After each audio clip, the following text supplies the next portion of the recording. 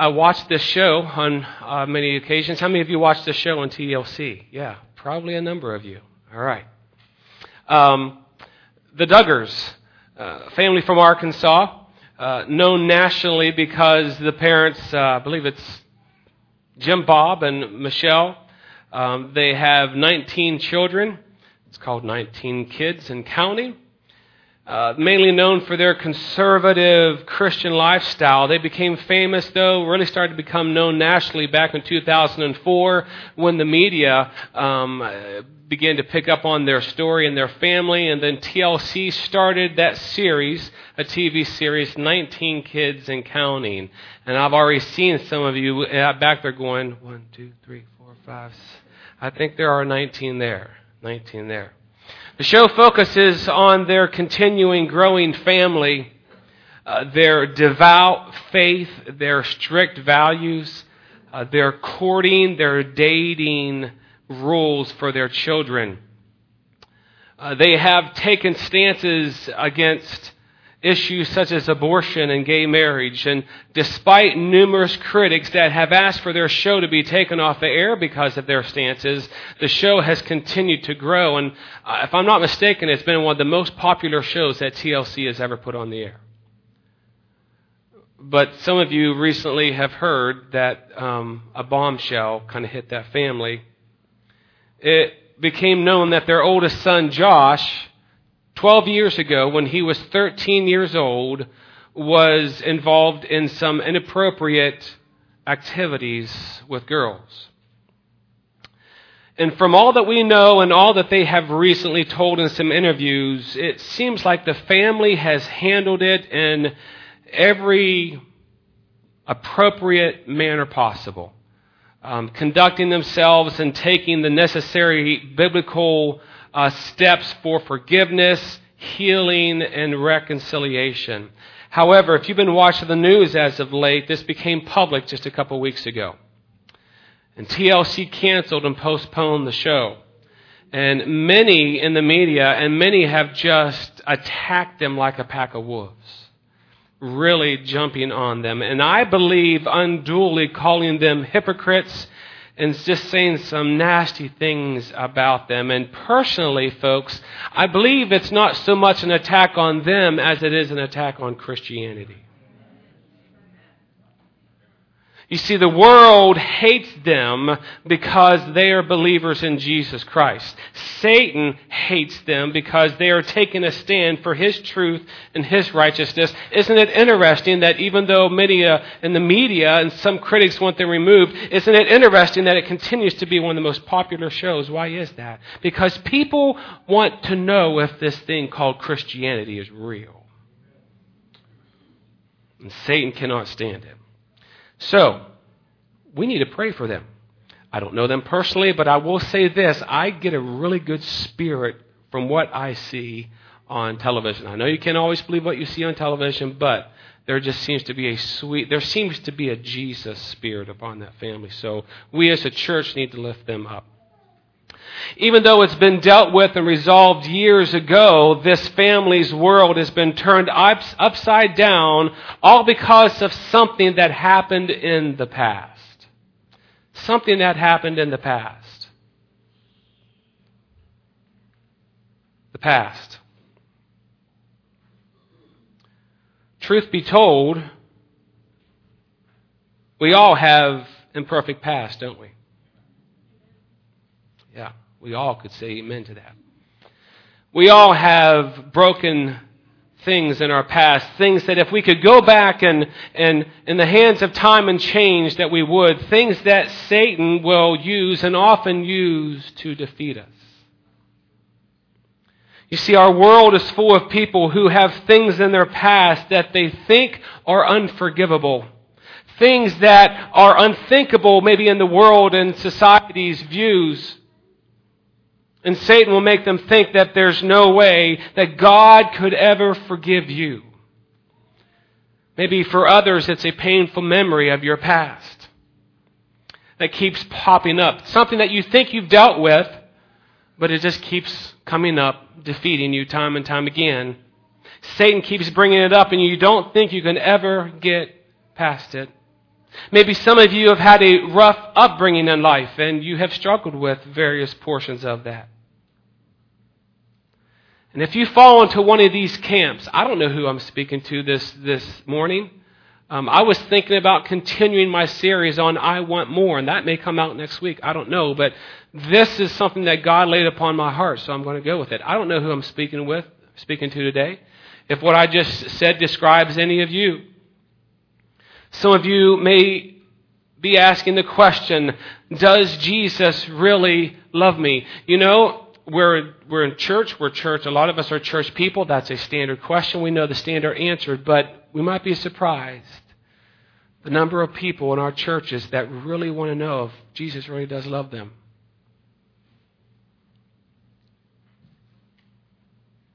Would He even be willing to forgive me? Is there healing for my situation? Can something good come from something bad? And does He really have a plan for my life? I mean, the preacher, the pastor says those kind of things, and it sounds good. It's the kind of things that he should be saying behind the pulpit. But is it real? Is it true? Does He really have a plan for my life? Even after all that I've done, even after the ugliness that is in my past, is there really a plan? Does He really love me?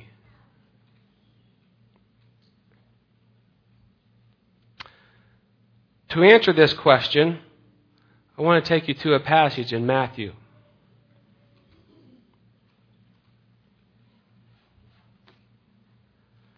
Passage in Matthew. Go to Matthew, the first chapter. I want to take you to a rather curious passage this morning. Probably a passage that many of you would not think would answer our topic of today. Matthew chapter 1, verse 1 through 16. Here we go. Let's see if I can pronounce these names. If I can't, you're more than welcome to pronounce them for me. The book of the genealogy of Jesus Christ, the son of David, the son of Abraham. Abraham begot Isaac. Isaac begot Jacob. And Jacob begot Judah and his brothers, and Judah begot Perez and Zerah by Tamar. Perez begot Hezron, and Hezron begot Ram. Ram begot Amminadab. Amminadab begot Nahshon, and Nahshon begot Salmon. Salmon begot Boaz by Rahab. Boaz begot Obed by Ruth. Obed begot Jesse, and Jesse begot David the king. There's a lot of begetting here. David the king begot Solomon by her who had been the wife of Uriah. Solomon begot Rehoboam, and Rehoboam begot Abijah, and Abijah begot Asa. Asa begot Jehoshaphat, and Jehoshaphat begot Joram, and Joram begot Uzziah. Uzziah begot Jotham, and Jotham begot Ahaz, and Ahaz begot Hezekiah. And Hezekiah begot Manasseh. Manasseh begot Amon. And Amon begot Josiah. Josiah begot Jeconiah and his brothers about the time that they were carried away to Babylon. And after they were brought to Babylon, Jeconiah begot Shealtiel. And Shealtiel begot Zerubbabel. And Zerubbabel begot Abiad. Abiad begot Eliakim. And Eliakim begot Azor. And Azor begot Zadok. Zadok begot Achim. And Achim begot Eliad. Eliad begot Eleazar, and Eleazar begot Matthan, and Matthan begot Jacob. And Jacob begot Joseph, the husband of Mary, of whom was born Jesus, who is called Christ. How'd I do? All right. Was that 19 and counting? I don't know how many names were in there. The genealogy of Jesus.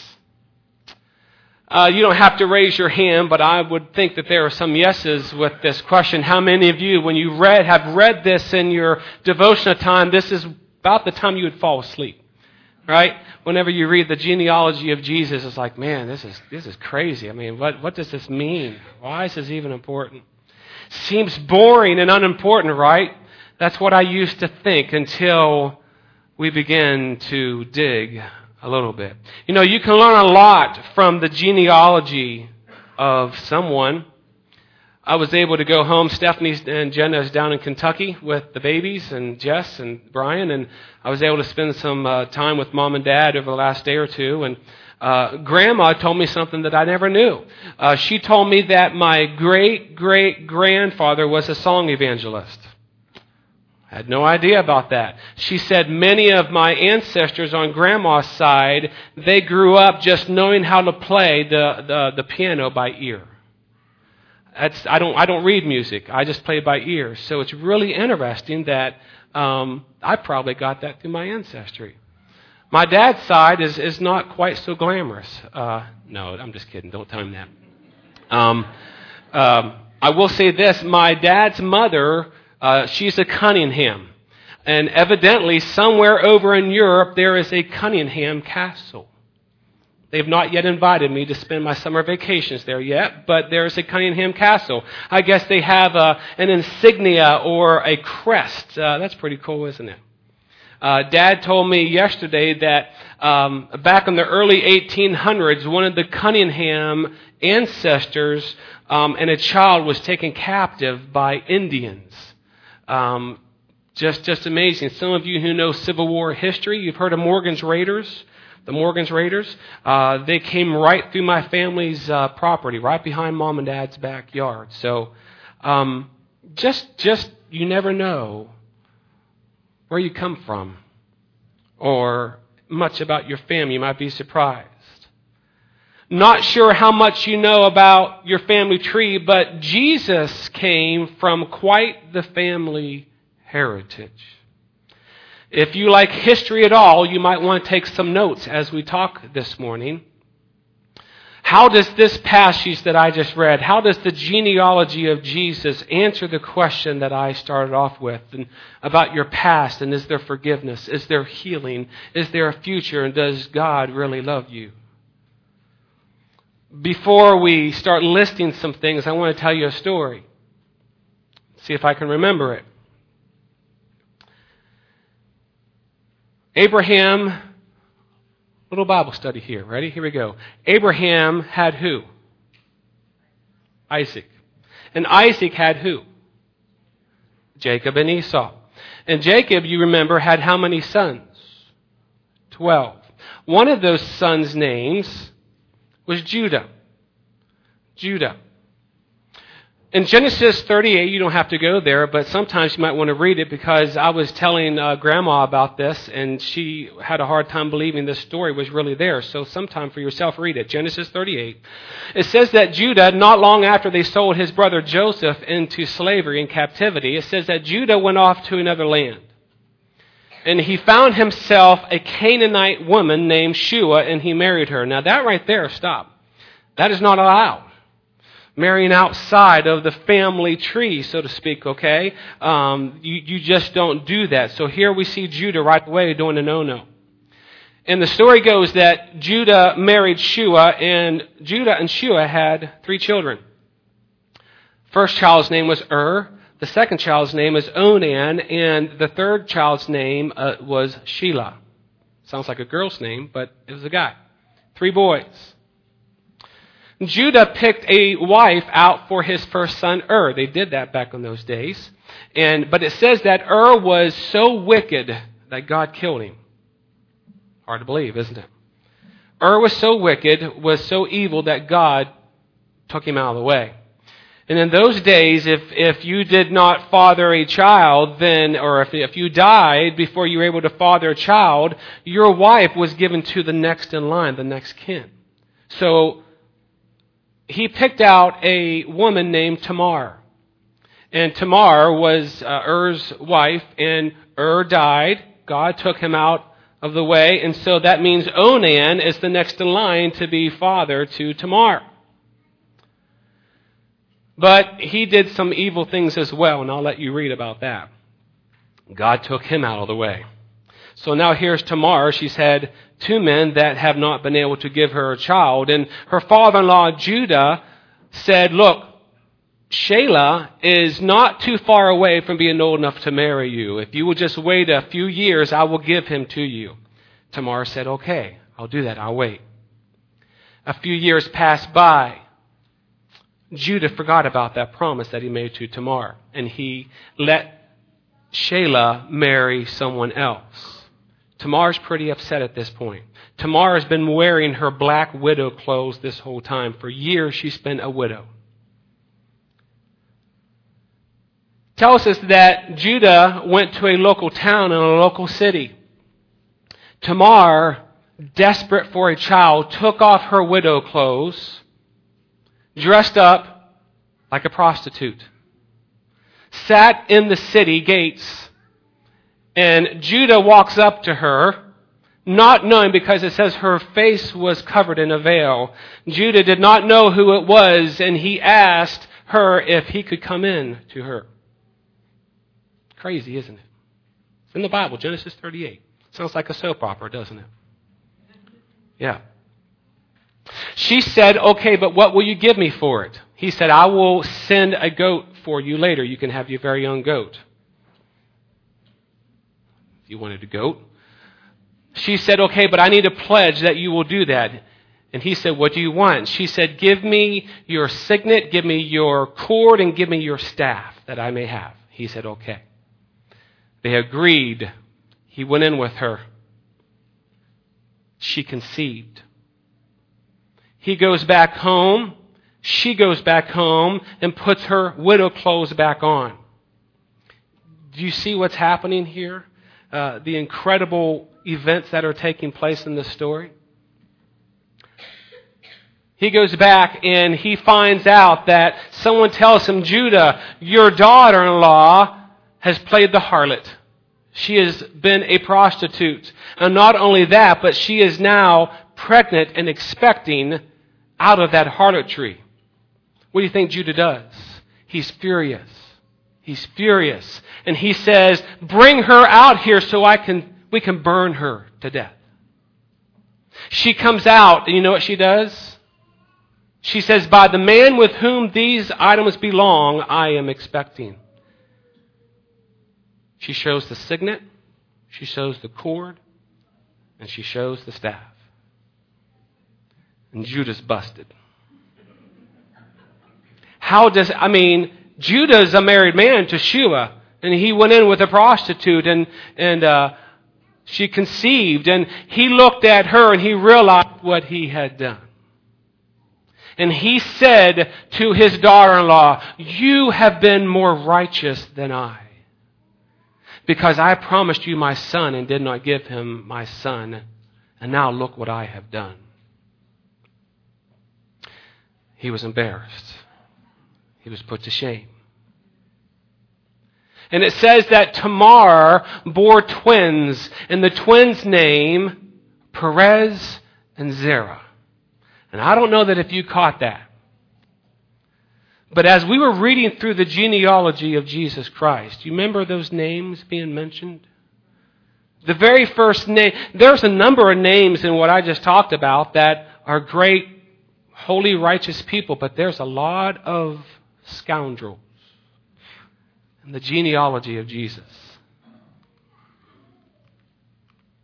Judah, father of Perez, and Zerah by Tamar. That is in the lineage, the family tree of Jesus. I wanted to tell you that story just to give you an idea of what kind of people we're talking about here. Next is Salmon, father of Boaz by Rahab. Is that name familiar to you as well? Joshua fit the battle of Jericho. This is the Rahab, and we know what Rahab was. She was a prostitute.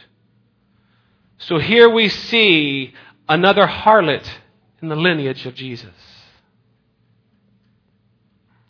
Next, we have Boaz. Boaz was the father of Obed. Does anybody remember who the wife of Boaz was?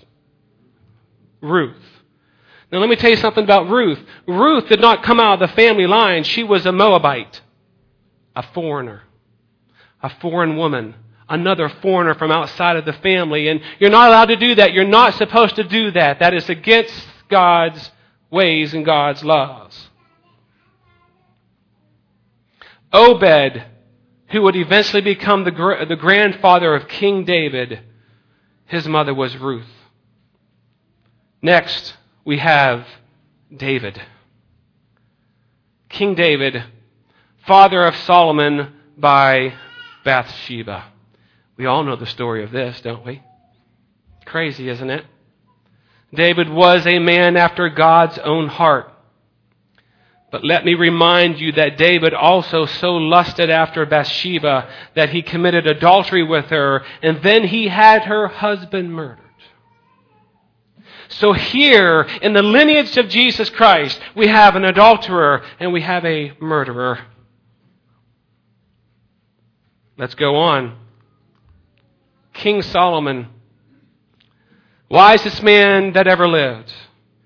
He too had a checkered past, didn't he? He didn't have one wife, not two wives, but he had 700 foreign wives.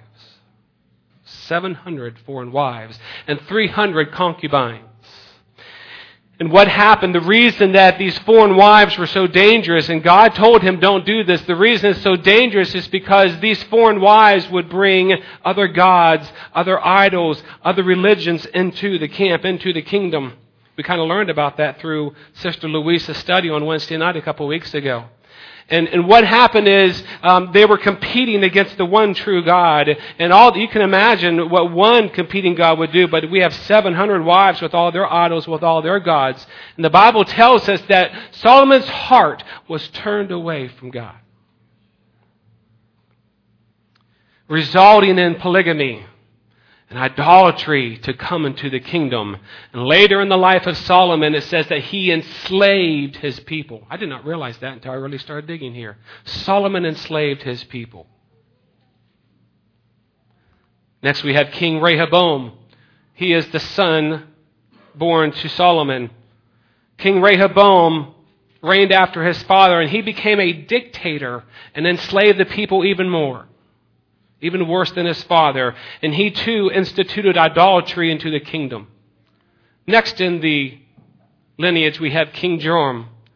He was a man who had his brothers murdered, and he died a horrible death in the end. Next is King Ahaz. We're told that he too pursued evil ways. He suffered great loss and made Jerusalem into a pagan city. After him we have King Manasseh. He was an evil king as well who brought idolatry back into the land. King Amon followed evil ways and he was killed by assassins. And the last name that you're probably going to give me a furrowed brow, we had Joseph and Mary. What do I mean by mentioning them? Last but not least, we have the mother and earthly father of Jesus, Joseph and Mary, but they too had kind of a scandalous past, didn't they? When you think about it. In the world's eyes, hear me out, in the world's eyes, in society's eyes.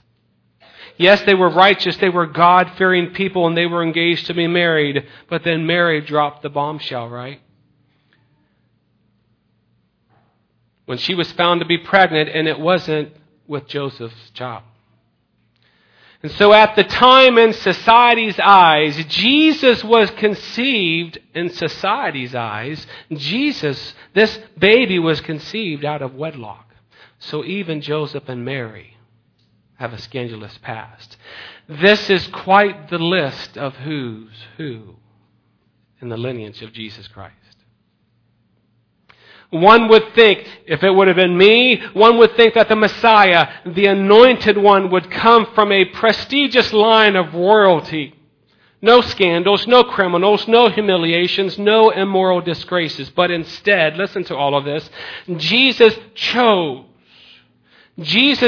to come from a family tree where there was incest, prostitution, foreigners from pagan lands, adultery, murderers, pagan idolaters, polygamy, dictators, assassinators, pregnancies out of wedlock. And what does all of this mean for you and me? How does this go back and answer the question that I asked earlier about your past? Maybe there's something unthinkable that you can never think is forgivable.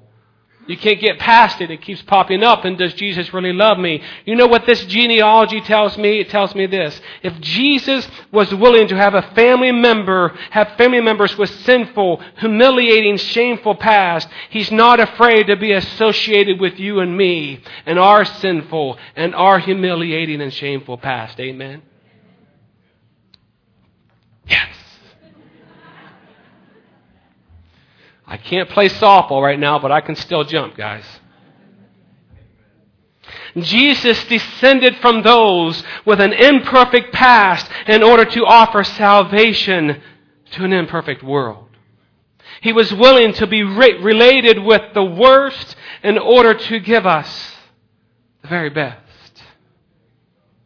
If Jesus was willing to come from a family tree like this, He's willing to accept you and me.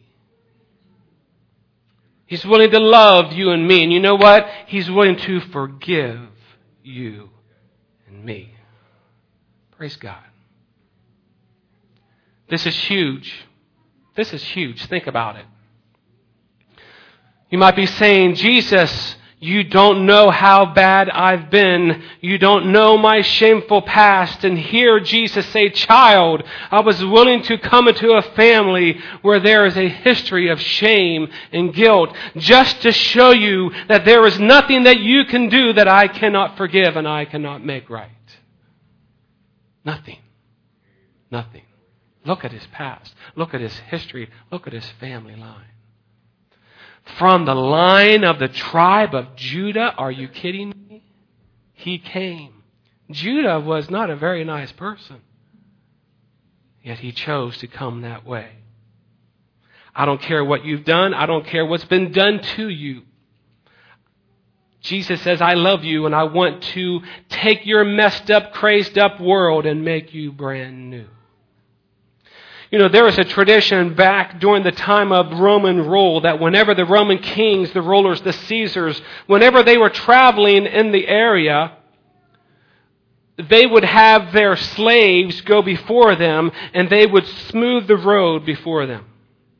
You can imagine, the Romans put together a modern concept of highways and roads, which is just amazing. But at the time, it was still 2,500 years ago. And what the slaves would do is they would go before, and maybe a couple of days or a week or so before, and anything that would not make that road smooth, they would remove. They would take out rocks, and they would take out trees or bushes or little mounds here and there. Whatever was keeping it from being smooth and straight, so that whenever the Caesar or the king or the ruler came through, it was easily travelable. Isaiah, look at this verse. Isaiah 40:3-4. Prophetic. The voice of one crying in the wilderness, prepare the way of the Lord, make straight in the desert a highway for our God. Every valley shall be exalted and every mountain and hill brought low. The crooked places, that's our life, that's your life. The crooked places shall be made straight and the rough places smooth. Glory to God, that's right. This is exactly what Jesus came to do for the human soul. He came to take that which was rugged and out of place, that which was not smooth, that which was crooked and twisted and rocky and rough, and make straight and make right. And I'm telling you, your situation is not beyond the grasp of God's hand. Not beyond it. This means He's willing to take our lives as messed up and as damaged as they are and make sense out of it all, bringing a newfound peace. Listen, Satan will try and make you think that you're beyond hope, that you've done too much, it's too late. And he'll also keep bringing up your troubled past. But let me remind you of what Jesus was willing to do. Not only was He willing to be born into this family line of those people, Jesus was willing. Isaiah says He was numbered with the transgressors. Jesus was willing to hang between two thieves just to show you that there isn't length that He wouldn't go, just to love you and forgive you. You know something else? Just one analogy after another. We all were like Ruth. We're all foreigners from another land, aren't we? That's what it says. Therefore, remember that you, once Gentiles in the flesh, you were without Christ, being aliens from the commonwealth of Israel, and strangers from the covenants of promise, having no hope and without God in the world. But now in Christ Jesus, you who once were far off have been brought near by the blood of Jesus Christ. Now, therefore, you are no longer strangers or aliens, but fellow citizens with the saints and the members of the household of God. That's us. No longer are we outside of the camp. No longer are we outside of the family. No longer are we now just called children of God. Praise God. We are children of God, church. That's what He came to do. If you don't think that your life is as messed up as what I just read, the Bible tells us that all have sinned and fallen short of the glory of God. Every single one of us. There isn't any one of us here that's better than a Judah, that's better than a Rahab, that's better than David or Solomon or Rehoboam or all those characters. We're all just as guilty. We were foreigners outside the body of Christ, but now we have been brought near. Let me tell you today that no one is unreachable. No sin of yesterday or today is too much. Nothing. I know that sounds like a preacher thing. I've heard those kind of things my whole life. So don't take my word for it. Take the Bible's word for it. It says, but where sin abounded, grace abounded much more. Told you. Doesn't matter what you've done. Take the worst of the worst of the worst, and the grace goes above that. God's grace is able to reach you where you're at. Speaking of my family and speaking of my grandmother has quite the past. She has quite the lineage. And about a month or two ago, they sat down and they videotaped my grandmother giving her testimony. It's about 5 minutes. I'm going to show it to you. Now, I don't know if you'll be able to pick up on everything, but this is my grandmother, and I'll recount a little bit of it here, but this is my grandmother recalling her past. And let's see if we can't get this to play. Make sure it's up, Brian.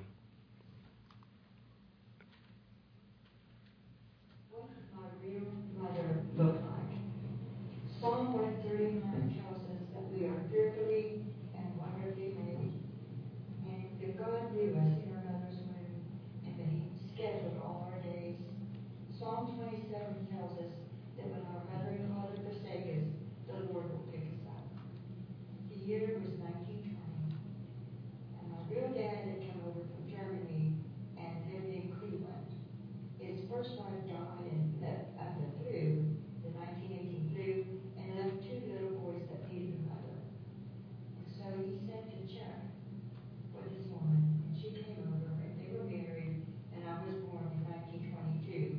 But she left me in the hospital and went back to Czechoslovakia.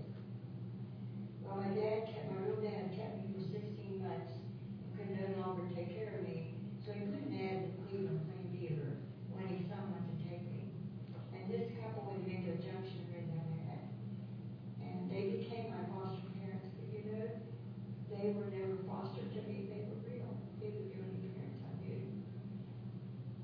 But the foster mother, was an alcoholic and was addicted to morphine. And so she had a lot of problems. And at 8 years old, she had taught me that she needed money for drugs. At 8 years old, she taught me to shoplift. And then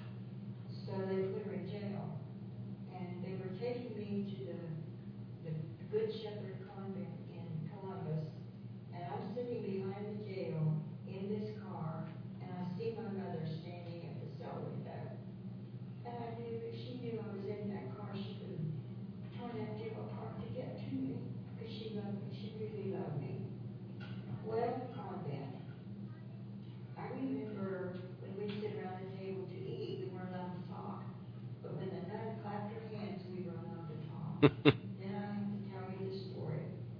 At Christmas time, they gave us like $15 to go into Columbus and buy ourselves Christmas gifts.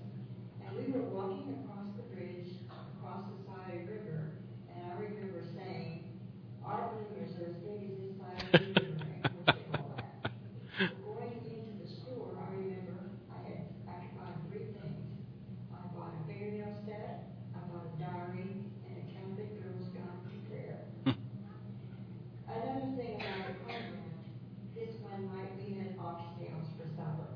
The word oxtails just turned me off. But anyway, I took a bite and I couldn't swallow it. It would go down. So I must have put it in a napkin.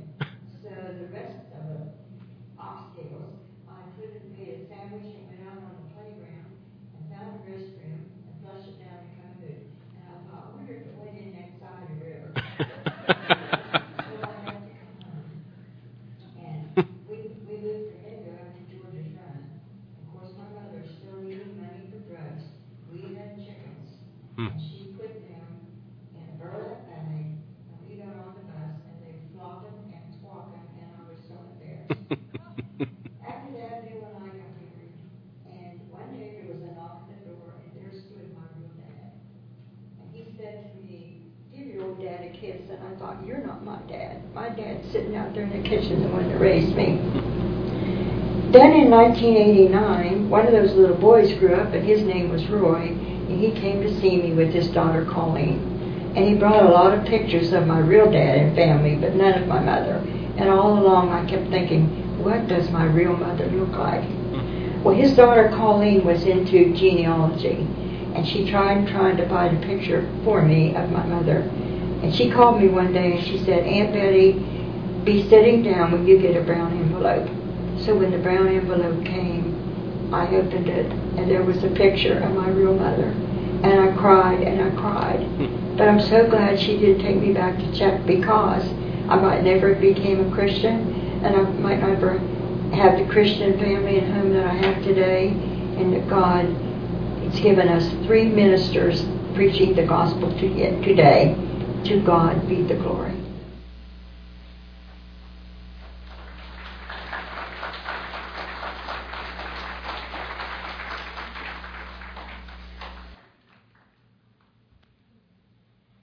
That was a picture of her mom that she had not seen until she was like 88 years old. Never seen her mother until that moment. I don't know if you caught all that. Folks, it doesn't matter what your lineage is. Doesn't matter if you knew what your real mother really looked like. Doesn't matter if your real mother left you in the hospital as a newborn.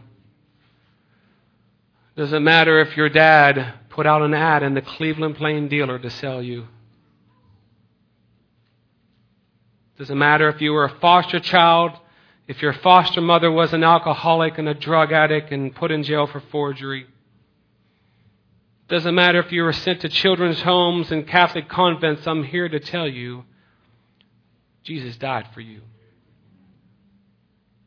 Doesn't matter what your past looks like. Doesn't matter what you've done. Doesn't matter how embarrassing your past is. It doesn't matter what your lineage of past sins looks like. If you know Jesus, yet you're struggling with some errors of the past, and like the Duggars, it just keeps being brought up. Satan keeps trying to bring it up and defeat you. Know this. If you accept Jesus and His salvation, it tells us in Psalm 103, as far as the east is from the west, so far He has removed our transgressions from us. In Jeremiah 31:34, and I'm coming to a close, speaking of the new covenant of Jesus Christ, and later referred to in Hebrews 8:12, listen to what God says, for I will forgive their iniquity, and their sin I will remember no more. Glory to God. If you're still having a hard time getting over it, here's one more verse if you need more proof. There is therefore now no condemnation to those who are in Christ Jesus, who do not walk according to the flesh, but according to the Spirit. Jesus died for you, and there is forgiveness. He came to save and to heal the brokenhearted. Listen, Jesus not only died to take away your sins, He died to take away your shame and your guilt as well.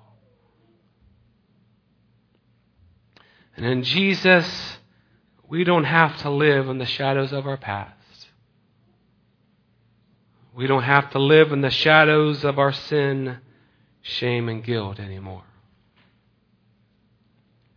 Mandy, Joyce, if the rest of you could come up. I'm not going to drag this out. I don't know if this has touched anyone. It touched me this week. Would you bow your heads, please? Close your eyes. Father, thank you. Thank you that you were willing to be born into a family with, boy, it seems to be the worst of sinners. But God, lump my name right in there with them. I thank you. I thank you that you were willing to come. Jesus, I'm so glad that you are willing not just to associate with yourself with the likes of us. But that's why you came. To die on a cross. To provide a way of salvation for people like us. Thank you, God, that there is therefore now no condemnation in Jesus Christ. Lord, if there's someone here this morning, they have not taken that step with you. They have not really given their life over to you. And there's things in their past. God, I don't know if it might be one person here. There's things in their past that they're thinking, I'll never tell anyone about this. I'll never tell anyone. There's no way God will forgive me for this one. It's too embarrassing. It's unthinkable. There's no way. There's no way. God, show them your love. Show them that they are why you came. And there isn't anything that is too great for you. God, doesn't matter what our past is. Maybe there's something that someone here thinks they've dealt with, but yet it keeps popping up. It keeps raising its ugly head, and they want to get victory once and for all. Father, help them to realize that when Jesus defeated Satan, He defeated him for our future as well. That on the death and on the cross and resurrection, Satan no longer has claim to us. He may try to tempt us. He may try to get us. He may try to defeat us and discourage us. We don't have to take that. We are new creatures in Jesus Christ. If there's anyone here, God, that's struggling with something, God, they can get victory here too this morning. God, you want us just to come just as we are. Thank you, Lord. It's in Jesus' name we pray. Amen. Would you